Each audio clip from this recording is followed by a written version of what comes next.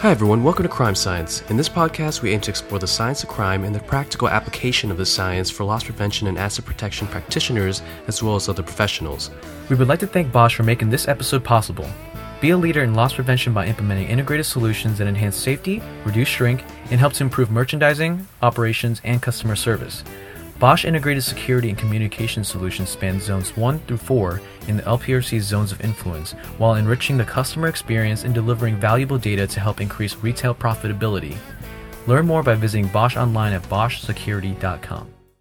All right, welcome everybody to another episode of Crime Science Podcast. This is one of our weekly series where we go do sort of a roundtable and catch up with ourselves and our listeners around what's going on in the world of particularly retailing. And boy, there's a lot. So we'll start a little bit talking about, of course, COVID-19.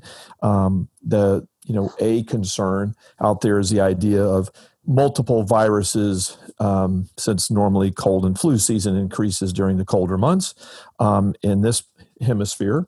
And here we are now. My understanding is it's been relatively mild for obvious reasons down under because of so many people sort of sheltering in place and not as much exposure and transmission as a result of that. So, but the idea that flu, influenza, that RSV and COVID could coexist, particularly flu and COVID at the same time, is a concern. And I know we've mentioned this before, and that now going in for a flu vaccination might mean more than ever before. Again, the fact that it, like any vaccine for a virus, or many of the vaccines, let's say, don't always provide complete and total sterility or immunity, but they can dramatically or significantly anyway boost our immune response and reduce either the idea that we'll have much of an infection, if any at all, or at least reduce the severity of the disease if we do get it, a large enough viral dose or load into us. So the recommendation is getting the flu vaccine so that there's no confounding. The symptoms can be similar, and we also know the COVID symptoms can be all over the place, and that so many people are asymptomatic or pre-symptomatic for a long time, but yet are shedding, and the super spreaders are a concern out there. So, and again, there's some data now around the idea that vaccines may provide some long-term neuroprotectivity for dementia and things like that. So there may be some additional benefits out there. But again, talk to your medical professional, your trusted professional that you've got, and get their advice on these things. I know here in Gainesville and at the University of Florida, the students are back in waves. We've seen an escalation in positive infection rates, but it's not been overly dramatic. The first almost 12,000 students that were tested, I think there were somewhere around 50 to 200 now. Maybe we might be up to over 100, maybe closer to 200. But I think at this point, there's been between 11 and 14,000 students tested. So it's there, but it's, we've got about a 21% positive test rate so far. Not just people that are tested, but all students had to be initially tested in the way that faculty students and earlier the graduate students were here.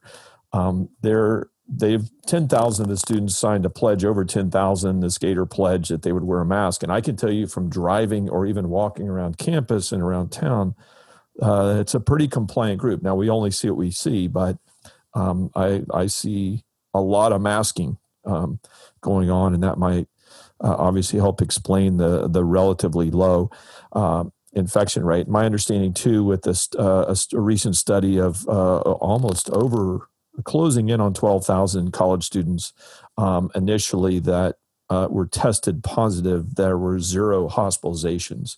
Now we also know that therapies, or at least the care that's given out there by physicians, has improved dramatically through a lot of rapid learning as far as when to intubate or not and how to do things, as well as getting some therapeutics in there into the system. Looking again at the the idea of trackers out there and understanding, but with therapies, in other words, somebody's got the disease, how do the physicians treat it? There are now 315 treatments in development in various phases, over 200, closing in on 211, it looks like right now, vaccines in trial, of which we know of at least 24 in phase 1. That's where they're just looking, hey, do we get a signal? And then we're looking at the safety profile, what kind of side effects might be there. The same way, again, we conduct research here at the University of Florida and at LPRC around crime reduction strategies or tools and treatments. Phase 2, 14 vaccines and expanded safety trials. Phase 3 now, 9 vaccines and large-scale efficacy and dose-ranging trials. 3 now have limited approval for early or limited use. We know that there are quite a few people now around the world that have been given a vaccine, and the same number roughly that have been given a placebo, not the real vaccine. So there are increasing numbers of humans that have been vaccinated against COVID-19.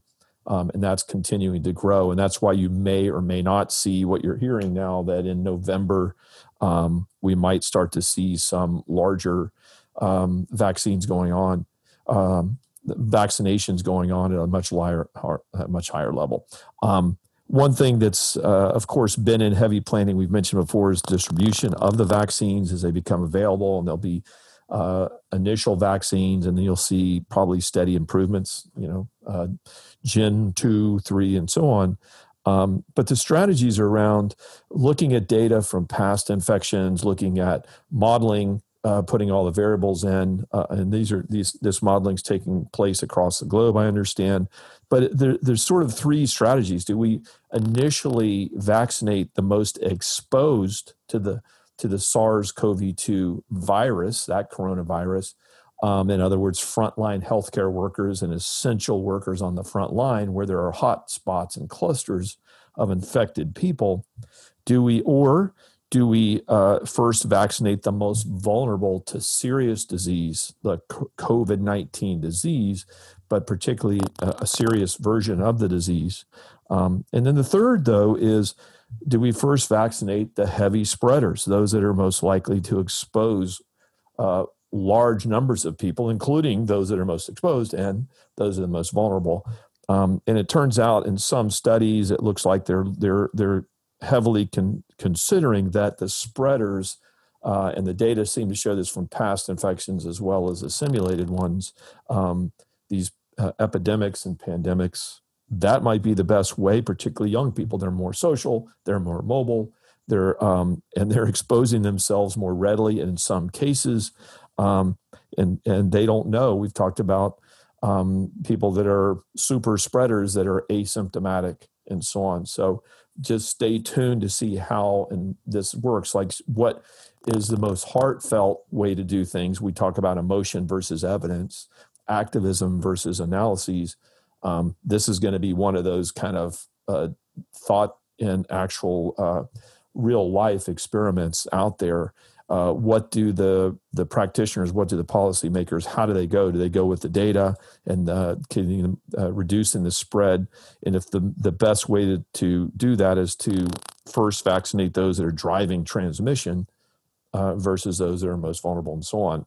And what combination of all those? Okay, let's do this with those most exposed. Let's continue to figure out in better and better ways, and this seems to be very effective right now, protecting the most vulnerable, while now vaccinating initially, potentially, those that are most likely to drive infection transmission. So that's a little bit there.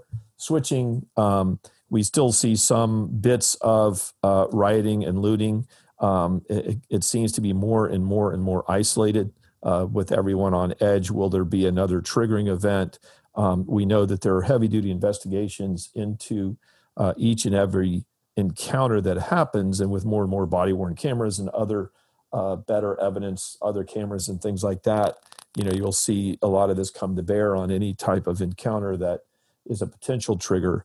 And so again, at LPRC, working with the group from the Loss Prevention innovation working group here at LPRC on this idea of a fusion center that provide more visibility and coordination amongst retailers that want to participate in that. So that stay tuned on that.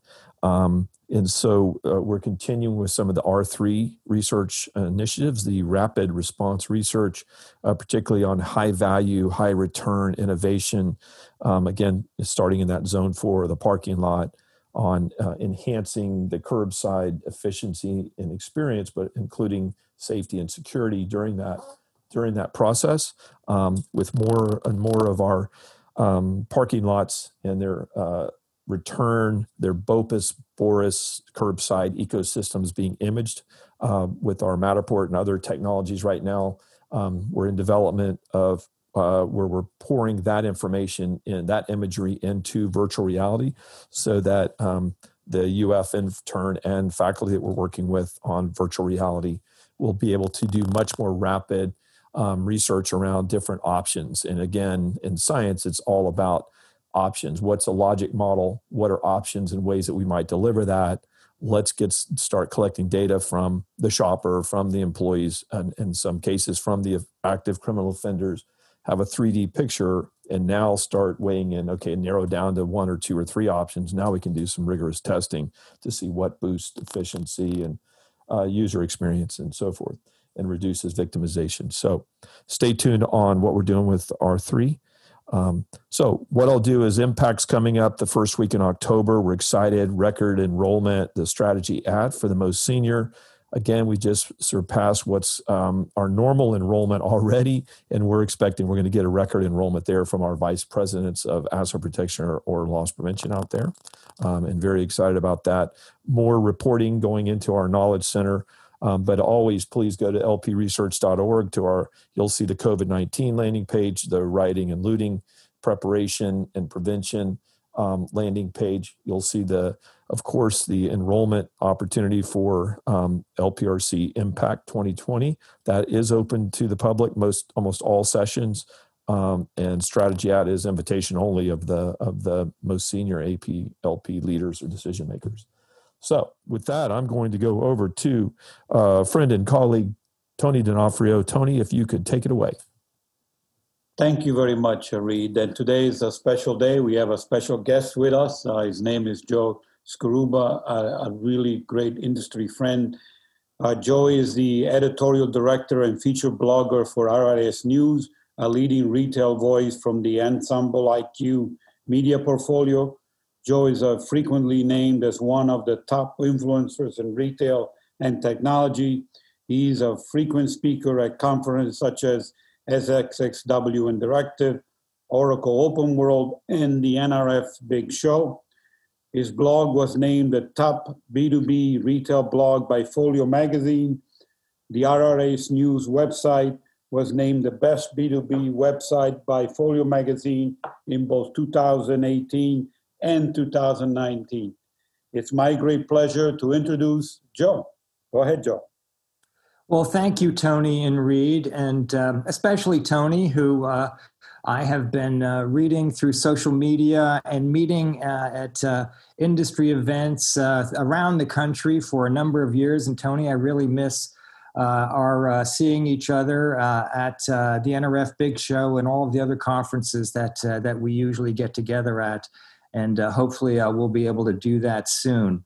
Thank you for welcoming to the podcast. And my intent today is to provide some insight into what retailers are thinking and doing right now to adjust to the unique circumstances we're experiencing during the pandemic of 2020. Now, especially, I'm going to be focusing on the upcoming 2020 holiday season, which Michelle Gass, CEO of Kohl's, has said will be a holiday like no other. Now, my expertise is in the areas of retail and retail technology, and those are the ways I'm going to shape my comments. Now, retail has always been at the forefront of change. This is nothing new. Retail is characterized by continuous evolution and reinvention because basically it's had to. It earns its keep every day in the marketplace and is on the front line, so to speak, of any macro changes that occur. As a result, the smartest and most successful retailers are those that have invested and reinvested over time in innovation and adaptation, because that enables them to meet marketplace demands regardless of disruptions. Now, that said, the COVID-19 pandemic is the biggest disruption of the 21st century so far, and we all recognize it has had a profound impact on retailing. And also, of course, the overall economy. Many industries have been decimated since the outbreak in March. And, a couple of those include the restaurant industry, airlines, movie industry, concerts, international travel, et cetera. But retail, in particular, has become deeply distorted by the effects of the pandemic on shopper behaviors during what we have to recognize is an at-home economy, something pretty new to us, and of course, government lockdowns. Brick and mortar stores, for example, are closing in record numbers because of these shifts, upwards of 20,000 stores so far in 2020. Also, e-commerce at the same time, for the second quarter, by the way, numbers just recently announced, grew by 31.8%. So stores are closed, e-commerce is up. By the way, they're predicting that e-commerce will grow 44.5% year over year. And that's actually a rate we have so far this year, so it's likely to go up. And that's from the U.S. Department of Commerce. By the end of the year, e-commerce as a share of the retail pie will account for 14.5% of U.S. retail sales, and that's up from 11% in 2019, according to eMarketer. So these are some macro shifts that certainly play into this. And it's something that what I call a retail industry pandemic distortion. And it's producing a once-in-a-lifetime, if I could perhaps be a bit prone to making a big pronouncement here, a once-in-a-lifetime bifurcation in retail, with big winners emerging among essential retailers, and these are retailers that the government's allowed to stay open with their brick and mortar stores to sell food, drugs, hardware, et cetera. And then the big losers, on the other hand, that have endured long periods of enforced closure. And to get specific here, by winners, I'm referring to the booming online sales that I cited. In many cases, for specific retailers, we're seeing a doubling and tripling of online sales. This has produced record overall sales growth in quarterly reports for these essential retailers, and of course, strong profits for their shareholders. In this group, just mention a few: Walmart, Target, Overstock.com, Tractor Supply, Kroger, Costco, Dollar General, Home Depot, Lowe's, and Amazon, of course. Now, in the big loser group, thanks to being deemed non-essential and enduring store closures, basically are a whole collection of clothing store retailers, department stores, and specialty stores. And some names there include JCPenney, Pier 1, J. Crew, Neiman Marcus, Brooks Brothers, and Lord & Taylor, all of whom declared bankruptcy recently. And others that have not declared bankruptcy but are still hanging on despite losing massive amounts of sales and profits are the TJX companies, Ross Stores, and Burlington. So this is the pandemic. This is when 6.5 million confirmed cases of COVID-19 occur in the United States and more than 27% worldwide. This is the reality retailers face as they approach the biggest selling season of their calendar year, the fourth quarter, which includes the end of the year holidays, a time when the average retailer pulls in 30 to 40% of annual sales. However, the point I'm going to take, the perspective I'm going to take here, is that with great challenges come great opportunities. So I'd like to spend a few minutes talking about the number one topic on retailer minds today, and that's how best to succeed during the final quarter of the 2020 holiday season and what steps they can take that will have an immediate impact on setting strategies. So you're likely to see many of these steps I'm going to talk about here, these 8 points I'm going to talk about, being set in motion by retailers. And I focused on these, by the way, in a recent Retail Insight blog that I write for RIS News, and you can find that at www.risnews.com. So number one, the number one point I pointed out was supercharge communication channels. And this plays an important role because in an at-home economy, digital communication is king. So retailers are advised to ramp up efforts in text messaging, something they have not always pursued. Social media, of course, but also online service options on their website, on their mobile devices. And it's also time for retailers to roll out, or if they already have them, to boost such new technologies as chatbots and voice commerce, which is being used in larger numbers because of the at-home economy and in-home voice commerce devices, and as you've seen perhaps recently in some advertisements on TV for Buick in automobiles. Buick is calling themselves an Alexa automobile these days. Number two, as a tip for retailers, something you're going to be seeing is spreading out of promotions. Retailers are still reeling from supply chain breakdowns they experienced during the early days of the pandemic, from stockouts on one end of the spectrum and overfilled warehouses on the other. Now, to avoid causing further breakdowns of this kind and disappointing shoppers and frustrating them, retailers are starting their winter sales promotions now, basically in September, or they will be starting them in a few weeks. And the intent here is to spread out the selling cycle and avoid disappointing shoppers with delivery delays caused by holiday surges. And of course, FedEx, the USPS, UPS, and other delivery services have already predicted there will be delays. Number three, the tip I have for retailers, and something you're going to see a lot of, is focus on essential products as the new black. Shoppers are buying what they need over what they want, such as athleisure over fashion, such as the home over shiny new things, and focusing on the family over personal style.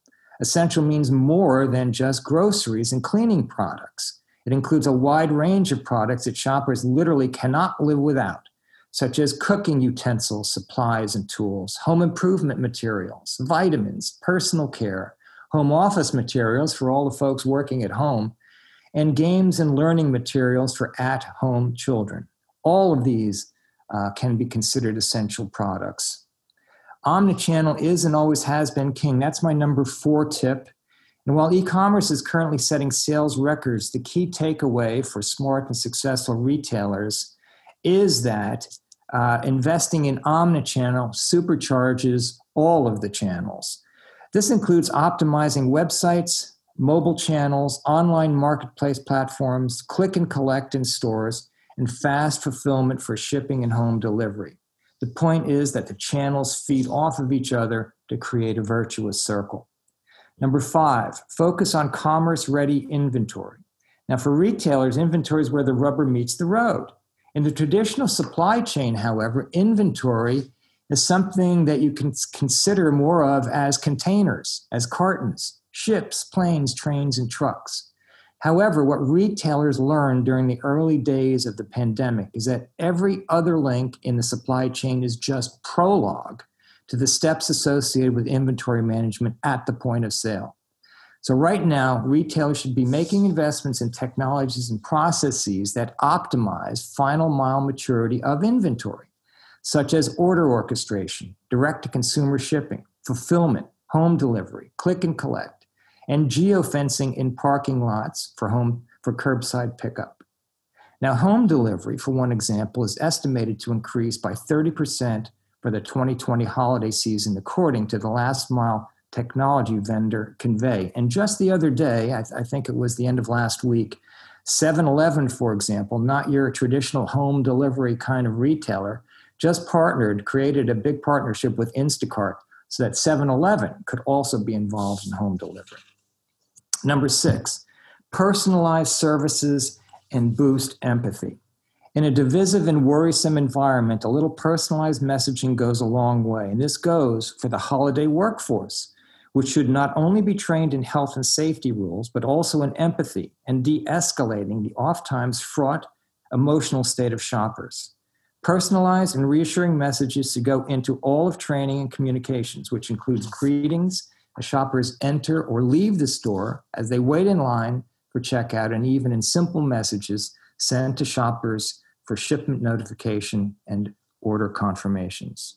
Number 7, Appointment scheduling comes of age. Thanks to the pandemic, shoppers can now make appointments to enter bike shops, liquor stores, and restaurants, to name a few. Best Buy maximized sales during the early days of the pandemic through its robust program for appointment scheduling. Walmart and Target, among others, extensively use appointment scheduling technology to set pickup times in parking lots for online orders. My last tip, number 8, is reinvent demand data. I think the number one issue on retailers' minds today from the conversations I've been having is how to adjust demand data so they can set their holiday purchasing plans in motion with accurate forecasts. It's no secret that the demand data tools retailers use are based on historical sales, which are useless in a pandemic holiday season. Smart retailers, however, are modifying their demand data models by ensuring that all of their internal data sources are aggregated into a single demand signal. And this includes store sales, online sales, mobile sales, loyalty programs, third-party marketplaces, and direct-to-consumer sales. For many retailers, these databases are siloed. Smart retailers will also add new external sources to the demand database, such as social media, competitive data, supplier partner data, and more. Additionally, they will move as fast as they can to create dashboards that show real-time data, which will enable transparency into individual sales by product, by store, by channel, by category, and by geographic region. And in this way, they're going to be able to make meaningful adjustments to maximize sales in the moment. Now, let me wrap up, Tony, by saying that with great challenges, or reemphasize that with great challenges come great opportunities. And the retailers that follow steps like the 8 I've listed we'll get it right and we'll succeed in the fourth quarter of 2020. And I think you'll see a lot of that. And let's not forget that 2020 is a year and a holiday season like no other in the long history of retail. Thank you, Tony. Thank you very much, Joe. That was very, very enlightening. And let me actually add by some predictions of what the holiday season could actually look like from Salesforce. So Salesforce, and I'm actually going to take a global perspective on the data that I'm going to share today. So up to 30% of all global retail sales will be made through digital channels this year during the holiday season. And again, that's a spike. Prime Day, which was initially Amazon Prime Day, which was initially scheduled for July, was moved to October, and it could potentially steal up 10% of Cyber Weeks in digital revenue. And because it's in October, there's only 50 days between the Cyber Week and the rest of the holiday season. So what that tells you is exactly what Joe was saying. Things are going to move earlier this year in terms of shopping. Also, to support what Joe was saying, parcels shipped by traditional delivery services will exceed capacity by 5% across the globe this year. What that literally means that up to 700 million gifts are not going to arrive on time this year. Stores will be critical once again, but mainly as fulfillment centers. And the ones that have services such as curbside, inside that drive-through, will see a 90% increase in digital sales.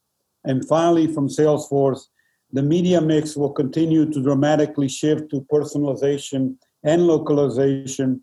10% of mobile orders will be through social channels. So that's from Salesforce. From Statista, in terms of the spike that we're all going through, this is the latest data they publish on online traffic through June. Supermarkets are up 61%, sports equipment 48%, jewelry and watches 31%, and cosmetics 19%, and finally, home furnishing DIY up 16%. Saw a spike. And then what are the reasons what are good reasons why you want to buy online? So direct delivery to home was number one, followed by cheaper prices, more convenient way to shop, available around the clock, and greater product range are the reasons. And that again is from Statista. And finally from Statista, since Walmart recently announced their Walmart Plus counter to Amazon Prime, these are the reasons why people buy Prime from Amazon. Number one, they want the free one-day shipping. Number two, this was a surprise, which again tells you that some retailers have figured out they need to be media companies. Number two is the availability of Amazon Prime Video. Number three, free same-day shipping. Number four, exclusive deals, access to exclusive deals. And number five, which again was a surprise, is access to Amazon Prime Music. So those, again, some thoughts to support some of the things that Joe said. And with that, I'm going to turn over to Tom. Oh, thank you, Tony, Reed, and Joe. Thank you for jumping on. A little bit of the same old when it comes to risk, but we'll just talk a little bit about as children are returning to school in the Northeast, you may have noticed that your Zoom, Microsoft Teams, and Google meetings have been challenging. Most of the major conference providers are struggling with the spike in demand.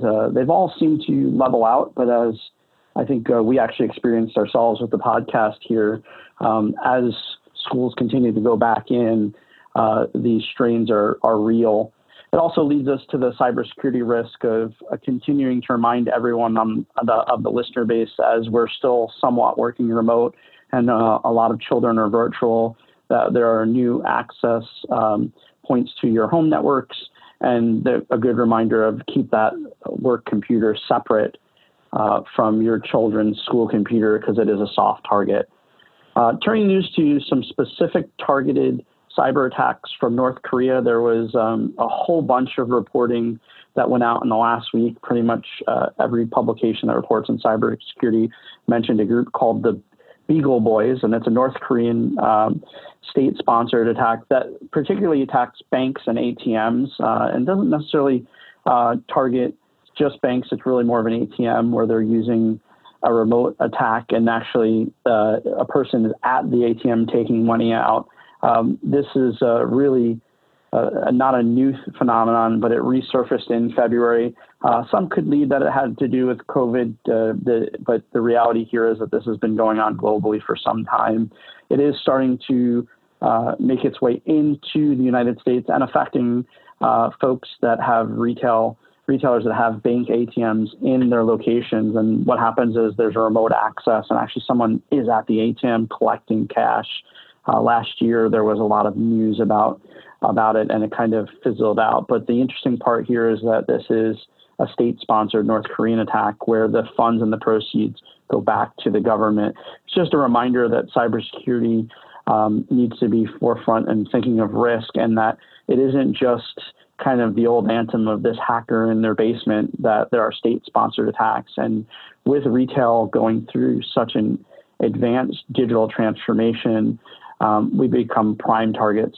We have a plethora of customer information and a plethora of financial data, as well as just good networks to go after because of the size and scheme. The ATM cash out schemes, while they're not directly targeted towards retail, are affecting some retailers here. But it's just a reminder of the state-sponsored impact. Many consumers are faced with increased chargebacks. I know we've been talking about this for months, but one of the things, especially in your more entertainment-driven things that have venues, travel, have experienced a huge spike in chargebacks. And these aren't all related to fraud. Some of these are just services that weren't rendered in the retail sector. It could be new items that didn't come through. And again, pretty much if you look at all of your payment data, there's numerous people reporting on this. The numbers are from June and July, but you're seeing an upward of 40% chargeback increases, and they're not all to fraud. Some of them are fraudulent in nature, or friendly fraud, where customers are double dipping, if you will, but then also kind of a direct result of some of the challenging times we're in is as retailers are becoming overwhelmed and flipping the e-com switch, as I call it, your brick and mortar stores that had a small e-com footprint that went to a larger e-com footprint, they're balancing that customer service and taking care of the customer with the chargeback area. So a good customer who legitimately doesn't receive a package files a dispute and calls for a refund and actually gets both. This is actually occurring. There are a whole bunch of different ways that retailers are combating it, but the challenge here is that balance of I want my customer to be happy, they really didn't receive it, and that piece. So the miscommunication and Obviously, once the chargeback is received, it isn't always relevant or evident to a retailer or a customer for that matter.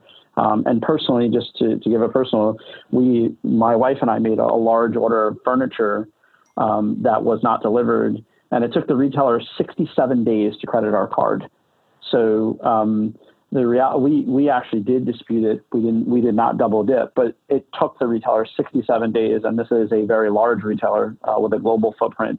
And what they said is they were just overwhelmed, and that's a perfect example how we contacted the bank and didn't double dip, but we probably would have been given the money twice. That's a very real challenge that retailers are having right now.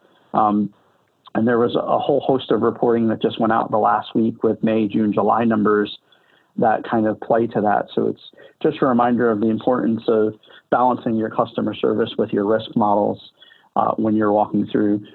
Reed mentioned a little bit about some of the protest activity, and I know that we talked about this a couple times on the call. We are working, the LPRC is working in a working group to create a virtual Special Operations Command Center, or SOC. We had a really productive call last week, and I think we've had a call the last few weeks in a row, and really coming back to the membership with a tangible solution to help drive information to the masses, really related to civil disturbance, whether any global or U.S. event that would interfere. So we're starting, obviously, with a very pointed, narrow approach to make sure that we can get information out. But it couldn't be more timely. And last week there was, this weekend, but not even last week, this weekend, there were two fairly large organized protests throughout the United States. One was did not lead to a riot. The other one it did. And there wasn't a tremendous amount of news coverage on it. I actually received some stuff over the weekend of some fires being set in Manhattan, and I struggled to find news on them. So the importance of having an open source intelligence gathering, and that is the reason the LPRC is working on it. I know that we'll have an update for the group during Impact, and we'll continue to update on this. But I would argue that it's not about brushing off the manual about social media listening. It's really about coming up with different ways to do it. And I'll leave you with this. Twitter in the last 60 days has really restricted a lot of their search terminology through Twitter. So if you've ever heard me speak about it, and Reed and I spoke about it actually several times in the past, you could through Twitter's kind of open feed get about 2% of what there were. You'll notice today that a lot of terms are being limited on what you can search or what's coming up. So now more than ever, it's important to have a solution out there to help really identify where there'll be business disruptions related to civil disturbance, whether it be violent, whether it be a protest or a nonviolent protest. Obviously, in this, with all of the extenuating circumstances, retailers want to know what entrances to close, what entrances to open. And I'll leave you with the note of it's ever changing and fluid. So stay tuned for the updates on the LPRC SOC, and over to you, Reed. All right. Thanks so much, Tom, Tony, Joe, for all your insights, incredible information. And, we're really about the red and the green shopper. But again, it's about safeguarding vulnerable people in these places and spaces. And that's where we always start, and that's where we end. The shopper's the employee's got to have a very safe and secure experience. And that's what we're dedicated to, or there are no sales. So we'll go back over to you, Kevin. We'll turn over as our producer, but I want to thank everybody for joining us today. Please be safe out there. Any questions, comments, suggestions, we are always open at operations@lpresearch.org. And again, that is the website, lpresearch.org. And having said that, signing off from Gainesville. Thank you. Thanks for listening to the Crime Science Podcast presented by the Loss Prevention Research Council and sponsored by Bosch Security. If you enjoyed today's episode, you can find more Crime Science episodes and valuable information at lpresearch.org. The content provided in the Crime Science Podcast is for informational purposes only and is not a substitute for legal, financial, or other advice. Views expressed by guests of the Crime Science Podcast are those of the authors and do not reflect the opinions or positions of the Loss Prevention Research Council.